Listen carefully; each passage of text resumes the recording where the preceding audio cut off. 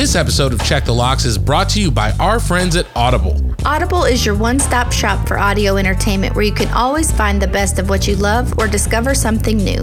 That's right. Audible offers an incredible selection of audiobooks across every genre, from mysteries, thrillers, biographies, and of course, true crime. And as an Audible member, you can choose one title a month from their catalog to keep forever, including the latest bestsellers and new releases. Audible members also get access to thousands of podcasts from popular favorites, exclusive new series, and this very podcast you're listening to now. Plus, the Audible app makes it easy to listen anytime, anywhere.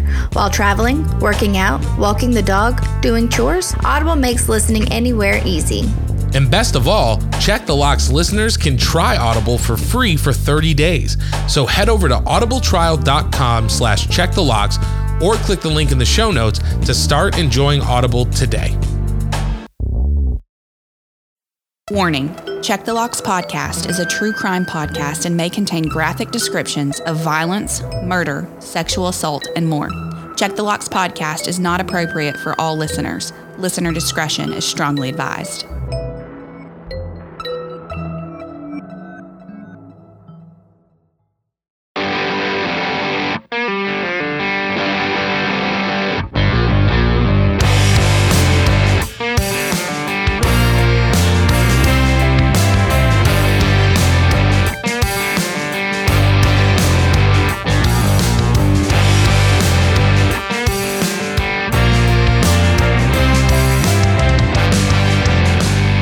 Welcome back to Check the Locks podcast. As always, I'm John Connor. I'm Olivia Cornu. Saying thank you for joining us this week as we dive into yet another truly terrifying true crime case. Before we get started, as always, Olivia, it's wonderful to see you. How are you doing? How's your week been? It's good to see you too, John. My week's been pretty good. Kind of wrapping it up, but nothing too exciting, nothing too sad, nothing too bad. What about you?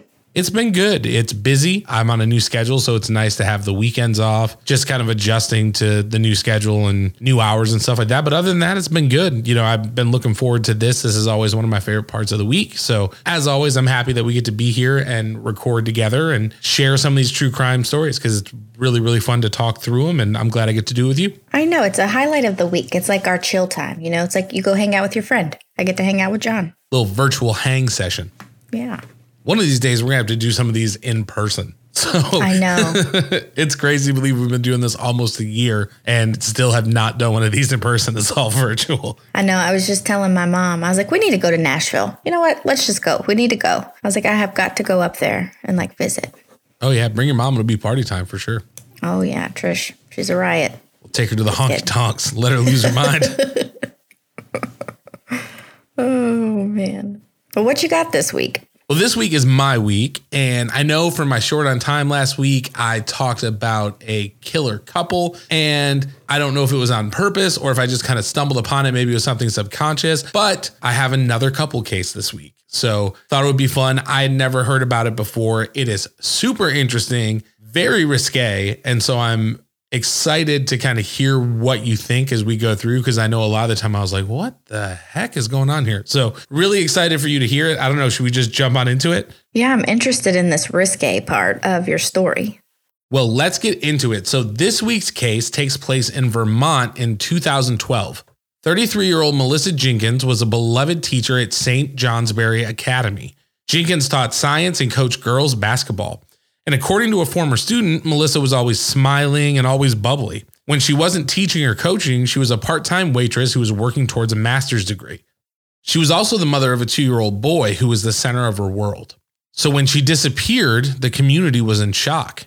On March 25th, 2012, Melissa Jenkins received a phone call and immediately left her home, but she never returned. Randy Rathburn, Melissa Jenkins' ex-boyfriend, went out to search for her. It was during the search that he stumbled across Jenkins' SUV. It was running and idling on a back road near her St. Johnsbury home. And in the back seat was her son, seemingly unharmed. But there was no sign of Melissa Jenkins anywhere. Rathburn immediately called the police at around 11 p.m. that night. And when they arrived, it was clear to the police that a struggle had occurred. They also believed that Jenkins had been forcefully removed from the vehicle. So I wanted to stop there just for a second before we went any further, because I wanted to kind of pick your brain and see how you would feel if you were in this guy's shoes. So your friend hasn't come back. You haven't been able to get a hold of them. You find their car and their 2-year-old is in the back seat, but they're nowhere to be found. I know I would be terrified because it would take hell or high water for me to be separated from my child, just leave them somewhere. So I didn't know what you were thinking or if it was something similar. Well, yeah, I kind of had a question at first because I was wondering if Randy was not only the ex-boyfriend, but the father of her child. It's like that why he went out searching for her. And we'll talk about it a little bit more as we go through, because what he recalls of the evening is very important. He is not the father. He's just an ex-boyfriend. Okay. Now, additionally, at the scene, a black baseball hat with a red lining around the brim was found. And at this point, the search intensified. Police interviewed Jenkins' ex-boyfriend, and Randy Rathburn told police that he had spoken with her on the night of her disappearance. According to Rathburn, Jenkins had received a phone call at around 9 p.m. that night. Apparently, someone that she knew was having car trouble and she was going to help. Rathburn shared that since she was going out, Jenkins wanted someone to know where she was going and where she would be. I know we've talked about that before. Like if you've gone out someplace, you share your location, something like that. So I got that vibe where it's like, hey, I'm running out. Just want someone to know where I am. And when he wasn't able to get a hold of Jenkins, that's when he decided to go out and look for her. Police needed to know who called Jenkins on the night of her disappearance. They requested her phone records so that they could see exactly who she spoke with on the night of March 25th. Now, at this point, they also had to interview Melissa's 2-year-old son. Now, these are delicate situations, so a detective who specialized in child forensic interviews sat down with the toddler. And when they asked the boy what happened, he made gestures to his neck almost like someone's choking. At this point, police feared that something sinister had happened to Melissa Jenkins and a statewide BOLO was issued. Detectives also interviewed anyone who may have had contact with Jenkins that day. They even questioned Rathburn, but his alibi checked out. Melissa Jenkins had now been missing for 14 hours. And at this point, detectives were dispatched to search the community and any areas that they may be familiar with. Now, a few local detectives had walked out to check a fishing access point, and it was there that they made a horrifying discovery. There in the water was the body of Melissa Jenkins floating in the Connecticut River. She had tree branches covering her. She was naked, her wrists and ankles had been wrapped in some type of cord, and her body had been wrapped in a large tarp. Concrete cinder blocks had been placed on her back in an attempt to keep the remains hidden. Jenkins' body was additionally covered in bruises and contusions. There was also signs that she had been strangled to death. Police now knew that Melissa Jenkins had been murdered. And Olivia, I don't know about you, but as I was going through the story and I think about this woman seemingly being pulled away from her kid, and then she's found in a river, and it's very obvious that she's been beaten and tied up and stuff. Like this was heartbreaking to me just going through. So I don't know if you're having any feelings about it as we're going through the story, but this poor kid, this poor family, this poor woman, it's just sad all around. Now hearing of the details of how her body looked when it was found and what the kid did to the detectives or the investigator that interviewed him, it makes me feel that like he watched this whole thing happen, which is traumatizing. Yeah, I was thinking the same thing. And in my head, I was just like, man, I hope it's one of those things where he's so young. He doesn't remember. Yeah, it's not going to be imprinted on him. It's not something that he's going to remember when he's like 15, 16, you know what I mean? So, but you never know because your brain is crazy. You know, you could be in your 30s and just have a flashback to something like that. It's nuts. Right.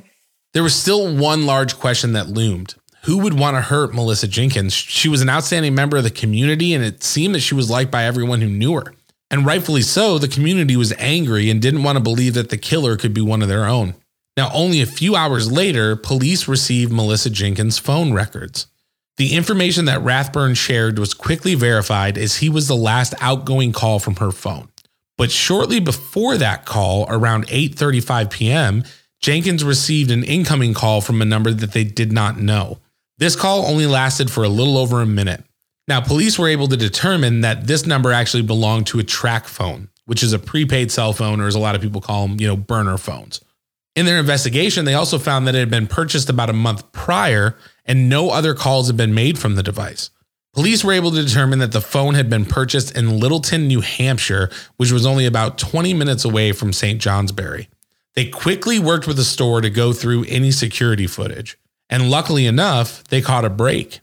On the surveillance camera, they could see a blonde woman purchasing the phone. And in order to identify the woman, police sent still photos from the footage to the FBI. Meanwhile, police searched the home of Melissa Jenkins looking for any potential clues that they could find.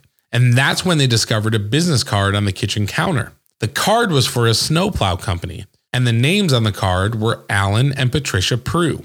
Now, Alan Prue was born in 1982, and he spent most of his life in Waterford, Vermont. He was described by his mother as a good boy who never got into trouble. She also called him a, quote, fixer-upper who would help with anything handy.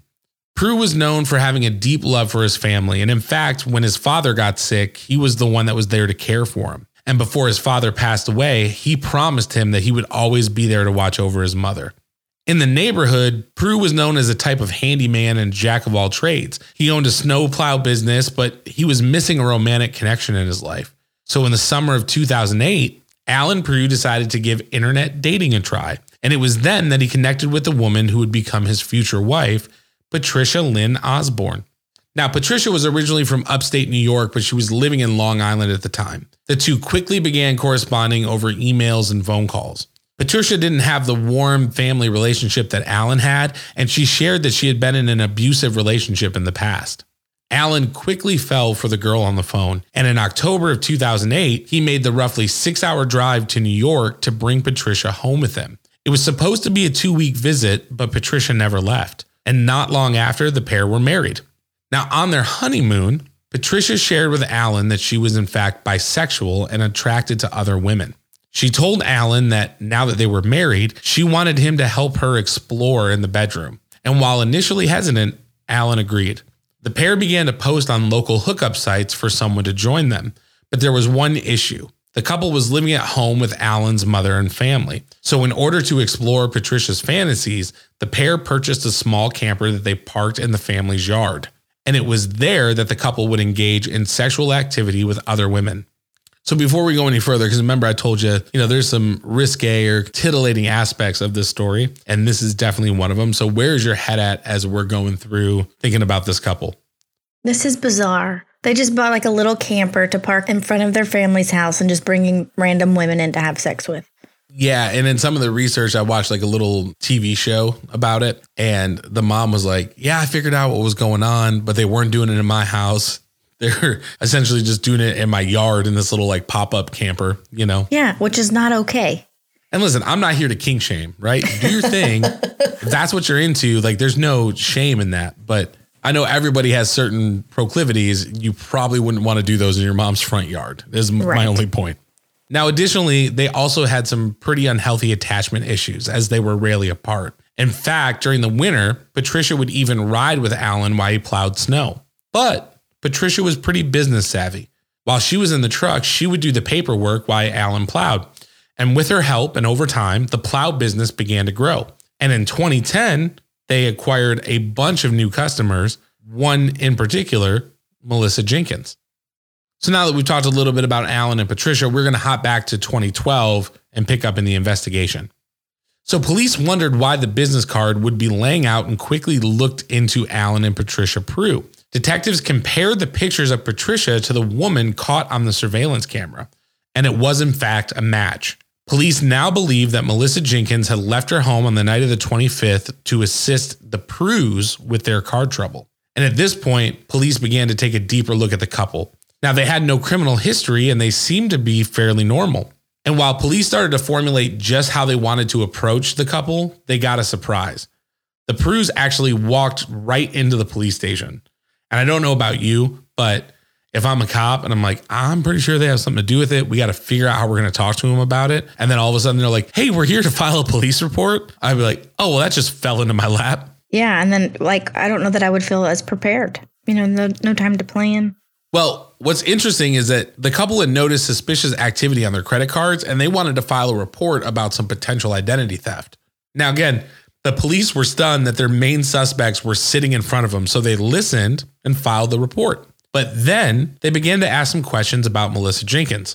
Now, according to the Prues, the relationship was simple. Alan plowed her driveway. The season was wrapping up, and Alan said they had spoken to Jenkins about continuing the following year, but she didn't want to continue with services.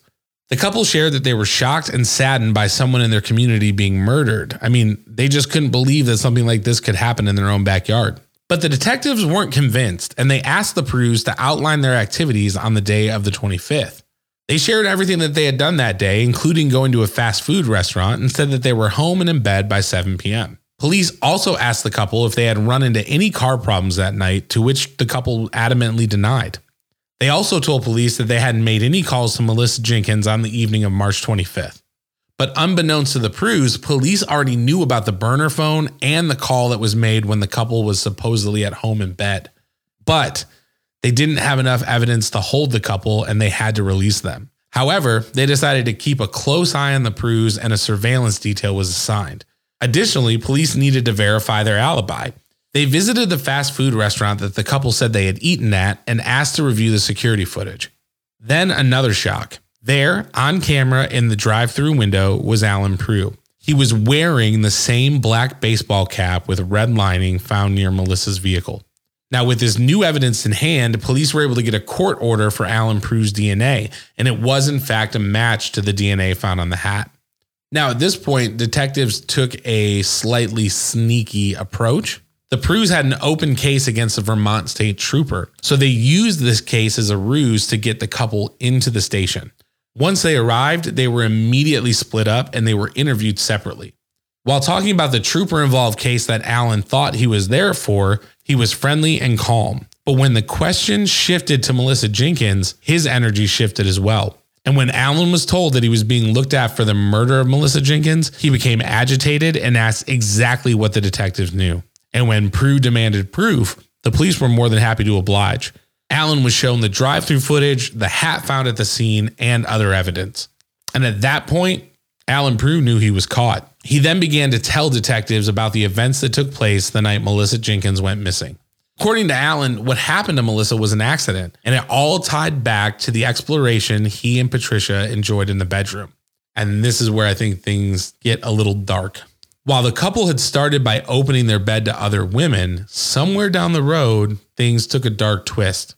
Alan shared that the couple began to desire a, quote, sexual plaything, a woman that they could have and use like an object, not a human.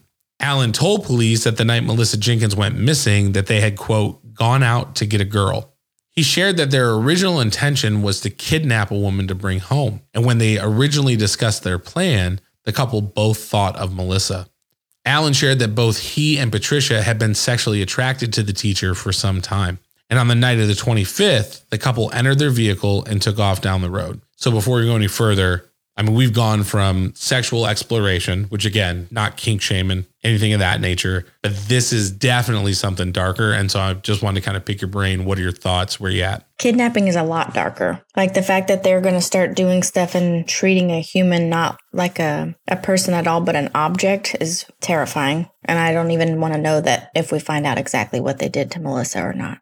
Well, and that's the thing, right? Like if you are into that kind of thing and you give consent to where you're like, I want to be used like a thing and not a person, like yes, you're consenting to that, like, yeah. You know, do your thing. But it's the idea of like, we're just going to take somebody. And that's where I'm like, this is, it's just, it gets so dark so quick. Now, once they took off, they parked down the road from Melissa Jenkins' home and they made the call. Patricia told Jenkins that their car had broken down and asked if she would come help, knowing that she would. When she arrived, Alan exited the vehicle, and when Melissa approached, he began to strangle her. But Melissa was tough and she fought back, and the trio engaged in a pretty violent struggle. And it was then that the couple realized that Jenkins' son was in the backseat of the car. Alan continued to strangle Melissa until she was unconscious, and then they put her in the back of the vehicle, leaving the child alone in his mother's car. And as they drove down the road, Patricia continued to strangle the woman. Melissa Jenkins lost her life in the backseat of the couple's vehicle. They then took her body to their home and stripped her naked. Alan and Patricia Prew laid the body of Melissa Jenkins on a large plastic tarp and poured bleach all over her body. They then loaded her back into the vehicle and drove to the river. The couple then collected the tarp, the victim's clothing, and other evidence and burned it in an isolated area in New Hampshire. Alan also drove with detectives to various scenes and helped them to recover the burner phone that the couple had thrown into the river. And I guess a technical analyst was actually able to dry the phone out and verify that that was the phone that had made the calls, pull information off of it. They found it from the river? Mm-hmm. He took them out there and was like, this is where we threw it. And they went out and found it. That's crazy. Now, as crazy and as dark of a story this is, police still weren't sure if Alan was telling the truth because they're only getting one side of the story. Was it true that the couple was equally responsible? So police then spoke to Patricia, who immediately denied being involved. Now, at this point, both Alan and Patricia Prue were both charged with conspiracy to commit murder. Alan's trial began in October of 2014, and his defense attorney surprised everyone with their approach. According to the defense team, Patricia Prue alone was responsible for the murder of Melissa Jenkins. They claimed that Alan was attracted to Jenkins, and this did not sit well with his wife. And in a jealous rage, Patricia murdered the St. Johnsbury teacher. But the defense was no match for the taped confession that the prosecution presented. And on October 22nd, 2014, Alan Prue was found guilty of first-degree murder, conspiracy to commit murder, and kidnapping with the intent to commit sexual assault. He was sentenced to 50 years to life for the murder charge, life for the kidnapping charge, and 5 years for the conspiracy charge. Now, Patricia Prue's trial was set to begin shortly after, and the prosecution had some pretty damning evidence, including a laptop computer. Analysts were able to determine that Patricia had searched how to kidnap a girl and not get caught. But shortly before her trial, her defense team approached the prosecution and asked for a possible deal. Patricia claimed that she had dissociative personality disorder and planned to enter an insanity plea. She eventually pled guilty to murder, kidnapping, and conspiracy to commit murder. And like Prue, she was sentenced to life for both the murder and kidnapping, and she was sentenced to 4 to 5 years for the conspiracy charge. Now later, Alan Prue would attempt to appeal his conviction, again saying that his wife had acted alone. But in September of 2016, the Vermont State Supreme Court upheld the conviction. Since her arrest and conviction, Patricia Prue has since filed for divorce from Alan. And to the best of my knowledge, Melissa Jenkins' 2-year-old son was placed in the care of his birth father. That's this week's story. Like I said, it is a little scandalous. There's a really dark kind of sexual element, and I'm really interested to hear what you think of the case overall. So where are you at now that we've gone through the whole thing? This case was a doozy. I initially was very confused as if the teacher, Melissa, was going to be involved in this weird threesome thing that the Prues were going to have going on. I'm glad to know that she was just like a friend, but I did not expect them just to turn so dark. Like, it's one thing to do what they want to do in the bedroom, but like it's another thing to take it to the next point of like killing someone while their child's in the car. And like after hearing Alan's confession, the kid definitely like saw the whole thing.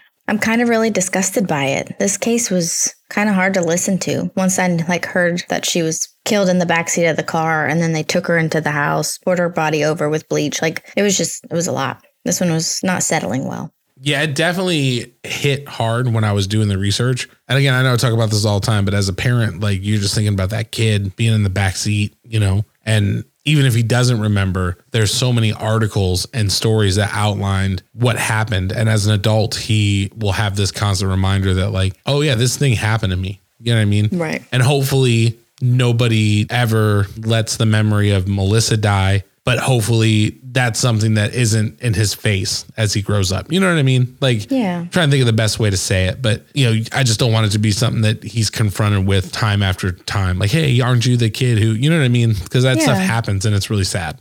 Like Melissa was going out to do something kind for these people she thought were her friends. She was going to help them with their car troubles. And then next thing you know, she's getting strangled to death. Now, I do want to ask you this. With knowing what was on her computer, do you think she was the ringleader? Do you think it was a joint effort? Where do you fall there? I do. I think Patricia is the ringleader. I think going into the marriage initially with Alan, she was the one that said, you know, listen, I'm bisexual. These are the things that I want to do. I want to try this out with you. I think she also very much persuaded him along the way with every little thing. So I definitely think she was the mastermind behind it. So I'm glad that she, even though she didn't confess initially, that she is getting a life sentence because she's 100% just as guilty. She may not have done the strangling or anything, but she's guilty. Yeah, for me, as we were going through, it seemed like she was the one who was kind of escalating the behavior. Mm-hmm. I can't say all of it, you know what I mean? But like, hey, I'm coming to stay with you for 2 weeks. I'm not leaving. We're getting married. Hey, now we're married. I'm really interested in bringing somebody else in the bedroom. Mm-hmm. Hey, I don't want you to go plow by yourself, so I'm going to come with you and sit in the truck. Hey, this isn't your snowplow business. This is our snowplow. You know what I mean? Yeah. And I hate to say this, but in my research and the reading and then in the killer couples that I watched just to kind of get context, mm-hmm. Alan seems like he was kind of simple. Like he came from kind of a simple family. Like she almost took advantage of him in a way. Yeah. And I'm not saying that's 100% what happened. I'm just saying going through the case, that was the perception that I have. I may be 100% wrong, but it's just crazy to think that someone could think about another human being that way. And I think, we've talked about this before in a lot of the cases that we cover, but it's like these killers that we talk about, they don't see people as people, and it's hard to try to put yourself in those shoes or like see through that lens. Cause we have feelings and emotions and we're not, sociopaths, you know what I mean? So, right. But if we were talking deadbolt test and I'm interested in this, where do you think you land on the deadbolt test for this? I'm gonna go with a 10. Going with the 10? Yeah, like she went out to go help these people and they murdered her in front of her child, people she thought she could trust. This is random innocence that like she had no idea that they did this behavior, nor did they probably think they were going to actually do this behavior. But she just thought she was going to help friends and they killed her. It's a 10. Yeah, I'm right there with you. I mean, listen, I'm incredibly attractive. I don't know who is secretly yearning after me or have these, you know what I mean? So it's dangerous for a guy like me out there. You better watch all those people at Jersey Mike's. I know all the Jersey Mike's guys are like, whoa, here comes that hottie coming in this. No, sorry. And I joke because like, that's how I have to process this because it is crazy. But just to think that you never know what somebody's thinking. You know what I mean? Like I'm friendly with my lawn guy. If my lawn guy was like, hey man, I got a flat tire down the road. Like I'm real close to your house. Would you help me out? I'm like, yeah, sure, Terrell, I'd be happy to help you. Next thing you know, he's choking you out and you're dead in the backseat of his truck. Like that's awful. I don't know. It's just crazy how random it is and how you could be walking through life totally unsuspecting that there is somebody out there plotting to do something terrible to you. That's the scary part for me. It's the randomness. Because she wasn't like, oh, these people are probably trying to get me. Or she was just like, it's a guy who shovels my snow. In your research, did they ever talk about anything about possibly being premeditated? So the premeditated aspect was the kidnapping with intent to commit sexual assault. Okay. Because they did say like, we were planning. This person's going to come back and be our sex slave, essentially. Right. Okay. But according to Alan, the murder just kind of happened. Okay. That's hard for me to believe because he's saying like, yeah, she walked up to the car. I just started strangling her. You know what I mean? So it's like, I don't know. And then the other thing that I read during the research is somewhere between the time that they met Melissa Jenkins and then the murder happened, they had been trying to conceive and have a kid. And they've been to fertility clinics and it just like wasn't in the cards for them or it was going to be very hard. So I don't know if maybe that could have been the stressor or something to kind of, well, if I can't have a kid, if I can't, have a traditional family, then like I'm going to lean really hard into this dark side of me that I have. You know what I mean? So I don't know. It's just, you don't know, Yeah, we haven't had a case like this, I feel like in a while where it's just very twisted. Yeah, it's pretty heavy stuff. And I think this would be a great time for a palate cleanser. I am putting this at a 10. You are putting this at a 10. But as always, we want to know, where does a deadly attraction fall on your deadbolt test? You can let us know. Reach out to us on Instagram at Check the Locks Pod. Find us on Twitter at Check the Locks. If you're not in our Facebook group, what are you doing? Come hang out with us. We would absolutely love to get to spend some time with you. This group is amazing.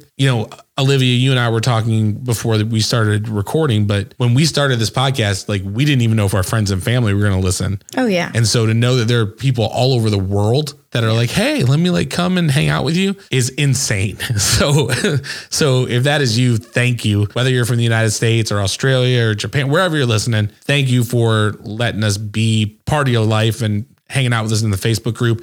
And if you're not in the Facebook group, come hang out with us because we would absolutely love to get to spend some time with you.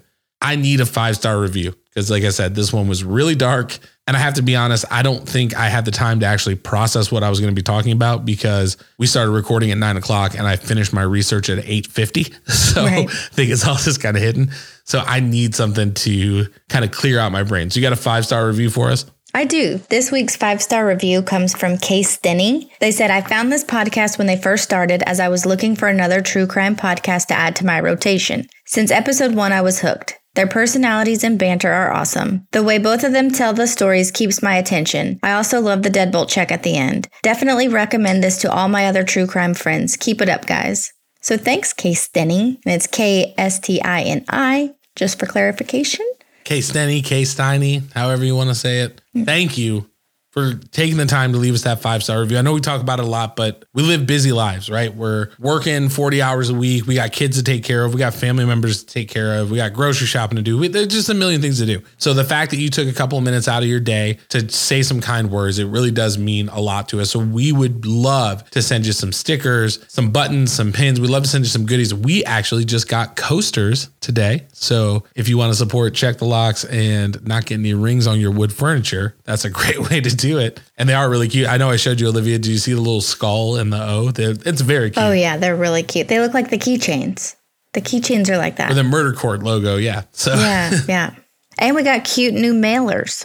We do. And they're very big. So if you get something in these mailers, I'm sorry that they are so big and what's inside is so small. I didn't know when I ordered them they were going to be gigantic. But so frame it, save it, keep it forever.